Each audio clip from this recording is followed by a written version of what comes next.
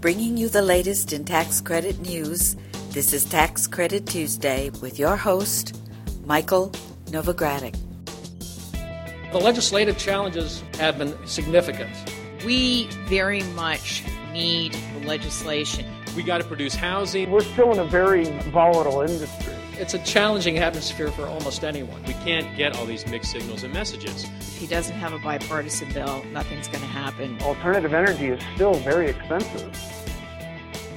Hello, I'm Michael Novogradac, and this is Tax Credit Tuesday. Today is Tuesday, January 25th, 2011.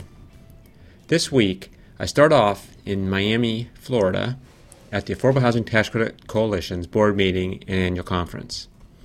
From here, I'm going to travel to San Diego, California, where Novogradac & Company is hosting its New Market Tax Credit Conference.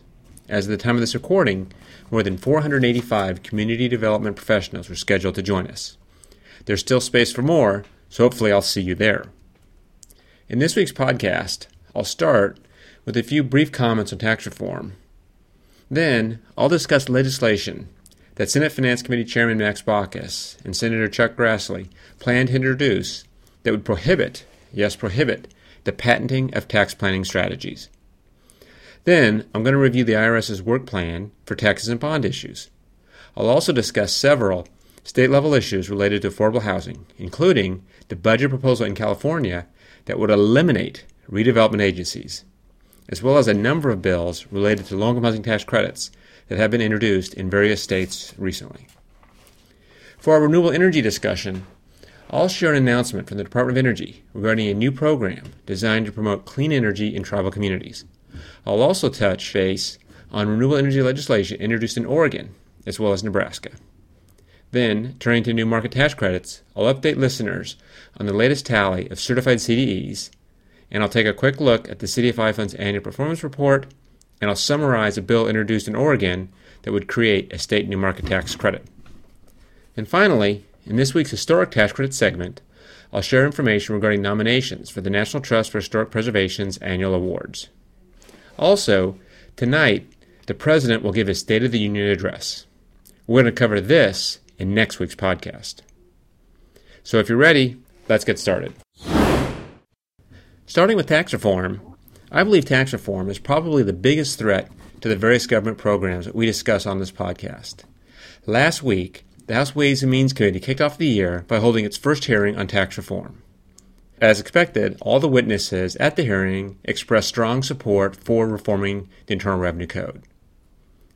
Now, this hearing was the opening salvo, but after the hearing, all eyes in D.C. and throughout the nation quickly turned to the President's State of the Union address, which, as I mentioned earlier, is tonight, and we'll discuss in more detail next week.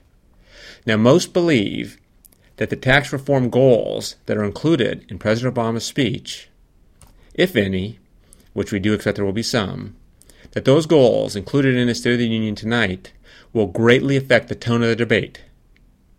So we'll have more on a State of the Union and the impact on tax reform next week.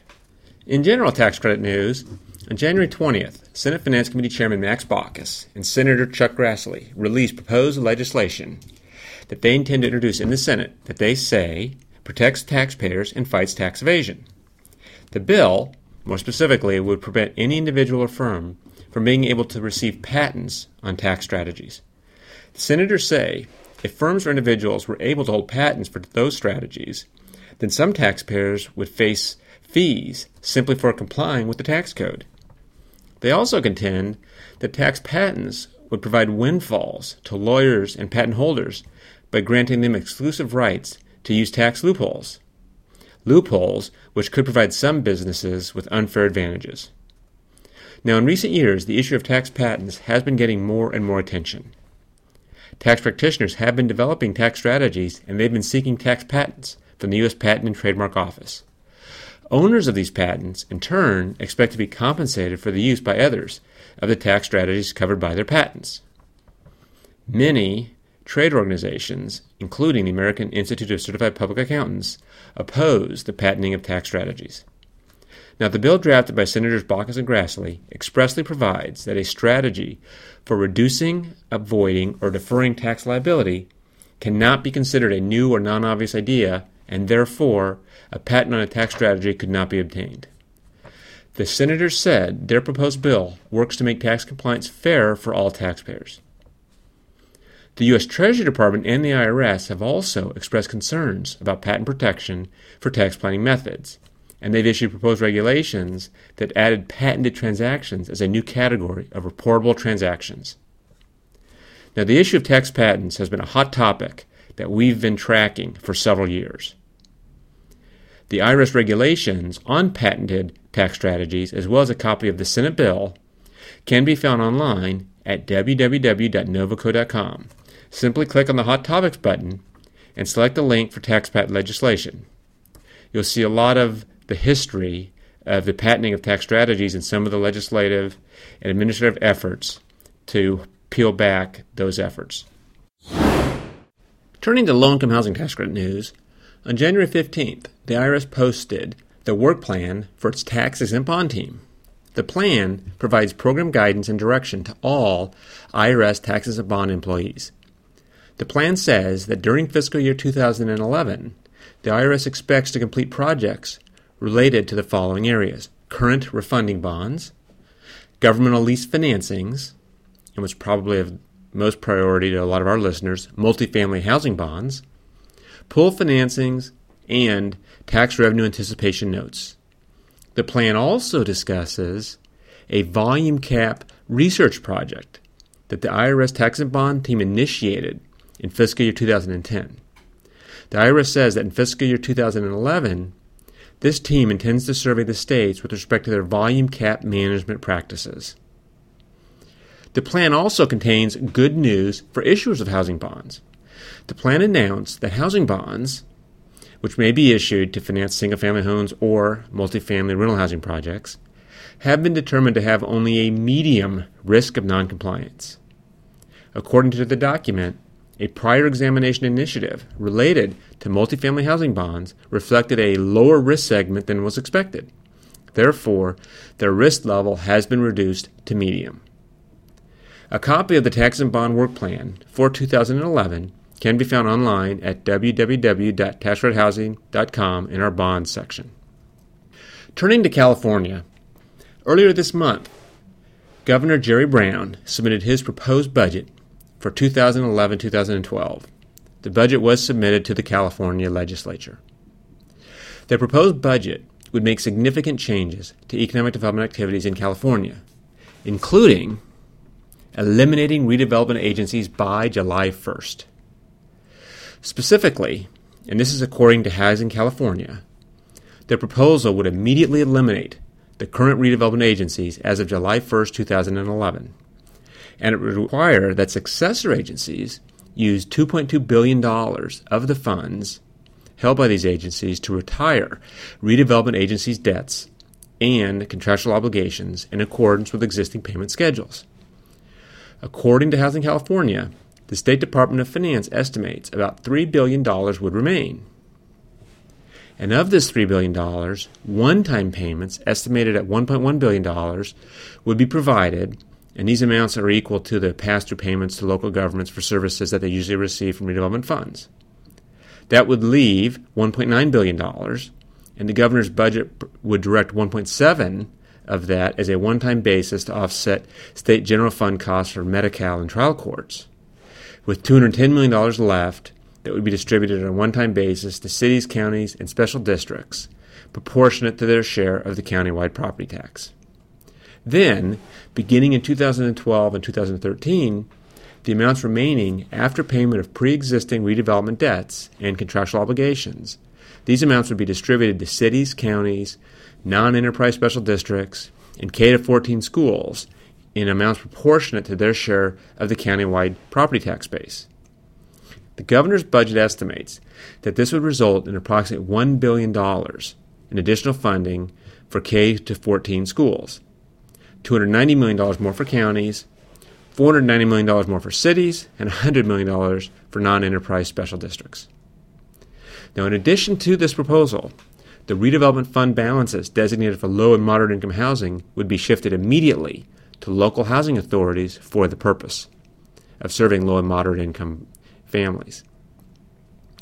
Now, the governor's budget also proposes that the voters approve a constitutional amendment that would reduce to a 55% level the amount of voter approval needed for limited tax increases and bonding against local revenue to fund projects like those that are currently done with redevelopment funds.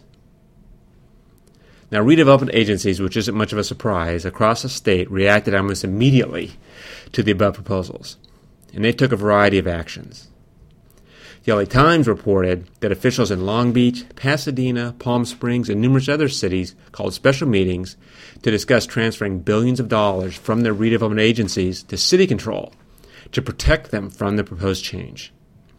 Similarly, the Riverside County Board of Supervisors held a special meeting last week where they approved the issuance of $155 million in bonds. Clearly, this proposal is relevant to supporters of affordable housing in California, but it also has relevance to listeners in other states. The budget pressures that motivated this proposal are not limited to just California. As our listeners know, a number of states are facing deficits, and serious fiscal challenges await state lawmakers in their 2011 legislative sessions. For instance, according to the National Conference of State Legislatures, diminishing federal stimulus funds, slow revenue growth, and spending pressures have opened new budget gaps of nearly $27 billion this fiscal year, and cumulatively a gap of over $82 billion for fiscal year 2012. Turning to legislation in Missouri, one example of a state where budget concerns could potentially affect affordable housing is Missouri. There, State Senator Jason Crowell again has introduced legislation that would severely limit tax credits.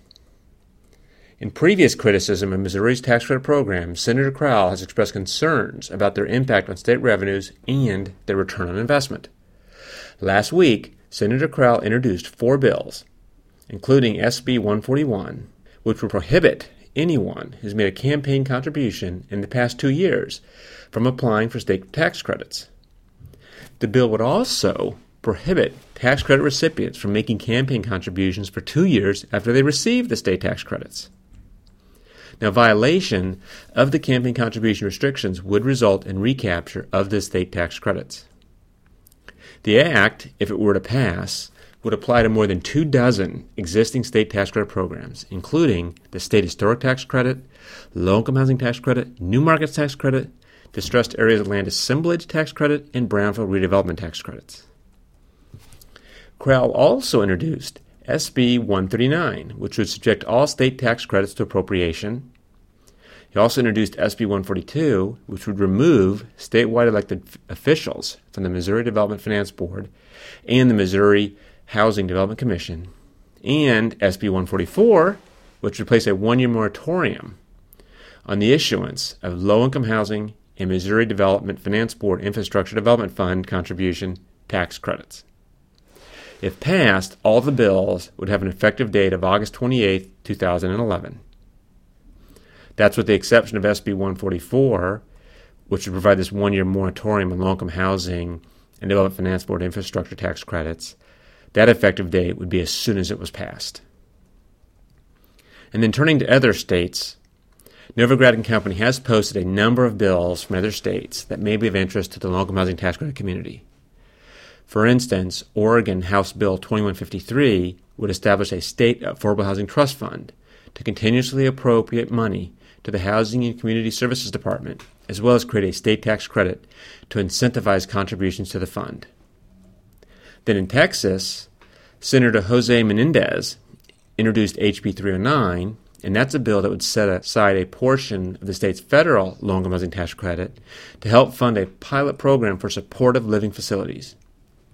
HB 309 calls for the Department of Housing and Community Affairs to reserve at least 5% of its annual allocation for projects developed under the pilot program.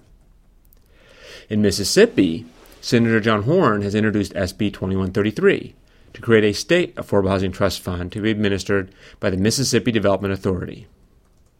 Also in Mississippi, Representative John Hines introduced a bill to make a few alterations to the MDA's administration of low-income housing tax credits, home funds, and HUD Section 8 housing choice vouchers.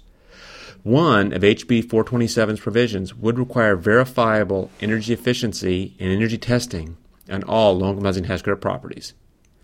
It also calls for the creation of a task force to help identify incentives to increase the use of Section 8 vouchers. And lastly, New York Senator Catherine Young has introduced a bill to expand the state's low-income housing tax credit program eligibility to include smaller residences ranging from 1 to 4 units. In renewable energy tax credit news, last week, U.S. Energy Secretary Steven Chu announced new initiatives to promote tribal energy development and continue strengthening the partnership between the Department of Energy and tribal nations. Up to $10 million will be available this year through the Tribal Energy Program. Indian tribes, tribal energy resource development organizations, and tribal consortia on whose lands the projects will be located are eligible to apply for the available funding. The funds will support 3 project areas. The first one being first steps in capacity building, the second being energy efficiency development and deployment, and the third, renewable energy development and deployment. Up to $1.5 million is expected to support those projects that are focused on capacity building and strategic planning, and this can include energy resource and infrastructure analyses, the development of an energy organization, as well as training programs. Now, the energy efficiency and renewable energy deployment initiatives are each expected to receive up to about $4 million to study the technical and economic feasibility of future energy efficiency improvements or renewable energy projects. It should be noted that this funding is subject to continuing congressional appropriations. Now, Secretary Chu also announced that the Department's Tribal Summit with American Indian and Alaska Native leaders will be held on May 5th, 2011 in Washington, D.C. The Department's new Office of Indian Energy Policy and Programs will work closely with the Office of Congressional and Intergovernmental Affairs in reaching out to tribal leaders as they design this Tribal Summit, as I mentioned, is scheduled to be held on May 5th, 2011. In our state legislative roundup, last week, the Renewable Energy Tax Credit Resource Center's website was updated with state legislation relevant to the energy tax credit community. These updates included, in Oregon, HB 2818, which would modify regulations regarding the state business energy tax credit. And then in Nebraska, they may consider changes to their renewable energy tax credit. Senator Ken Haar introduced LB 359, and it would redefine qualified projects as renewable electric generation facilities as opposed to zero-emission facilities. In new market tax credit news, last week the CDFI Fund updated its monthly reports listing Certified Community Development Entities, or CDEs. As of December 31st, 2010, there are now 4,628 certified CDEs. Now, in order to be certified as a CDE, an organization must be legally established, have a primary mission of serving low-income communities or low-income people, and maintain accountability to residents of the low-income communities that it serves. CDEs remain certified for the life of the organization as long as they continue to meet the primary mission and the accountability requirements. The updated reports listing certified CDEs can be found online at www.newmarketscredits.com.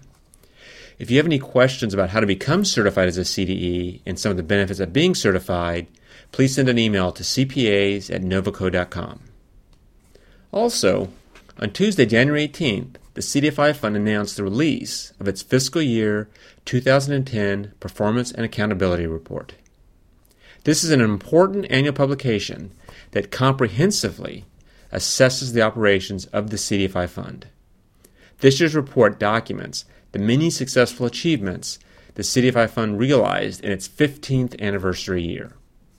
For example, in fiscal year 2010, the CDFI Fund announced new funding under the Community Development Capital Initiative and the Capital Magnet Fund.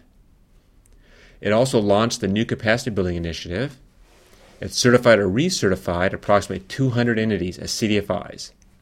This increases the total number of certified CDFIs by more than 15%. You can find a copy of this report online at www.cdfifund.gov. It has some very interesting facts and figures that encourage you to take a glance at the report. Now, turning to state legislation, last week, the New Markets Tax Credit Resource website was updated with state legislation relevant to the New Market Tax Credit community. Included in the updates was one related to Oregon. Senator David Nelson has introduced Senate Bill 193 that would create a state new market program. It's a measure that the legislature has considered in previous sessions, and we're a little bit more hopeful this session. A copy of that bill can be found online at www.newmarketscredits.com. We now turn to historic tax credit news. Last week, the National Trust for Historic Preservation announced that the nomination process for its 2011 National Preservation Awards is now open. Each year, the National Trust for Historic Preservation presents awards to individuals and organizations whose contributions demonstrate excellence in historic preservation. The industry is invited to nominate a deserving individual, organization, agency, or project. So if you have any ideas, I'd encourage you to submit them. Now, there are several categories, including a Trustees Award, National Trust Advisory Council on Historic Preservation Award, the National Trust HUD Secretaries Award, the Peter H. Brink Award for Individual Achievement, and the National Preservation Honor Awards. The nomination form, as well as the various eligibility requirements and award descriptions, can be found online at www.nthp.org. Now, the deadline for all award nominations is just a few short weeks away, February 17, 2011. That's right, the deadline for nominations is February 17, 2011. The National Preservation Award recipients will be notified no later than August 1, 2011, and the nominator will be notified for those not selected. Award announcements themselves and a presentation are made at a ceremony during the National Preservation Conference, which means that the 2011 ceremony will be on Thursday, October 20th, 2011, and it'll be held in Buffalo, New York. Questions about the awards can be directed by email to awards@nthp.org or by phone to 202-588-6315. Well, that brings me to the end of this week's report. Please join me again next week for another edition of Tax Credit Tuesday. Topics next week will include President Obama's State of the Union address and the impact it's expected to have on the affordable housing, community development, historic preservation, and renewable energy communities. We also may start seeing some early releases of details of parts of the President's budget. This is Michael Novogradac, and I'll be back next Tuesday. Thanks for listening.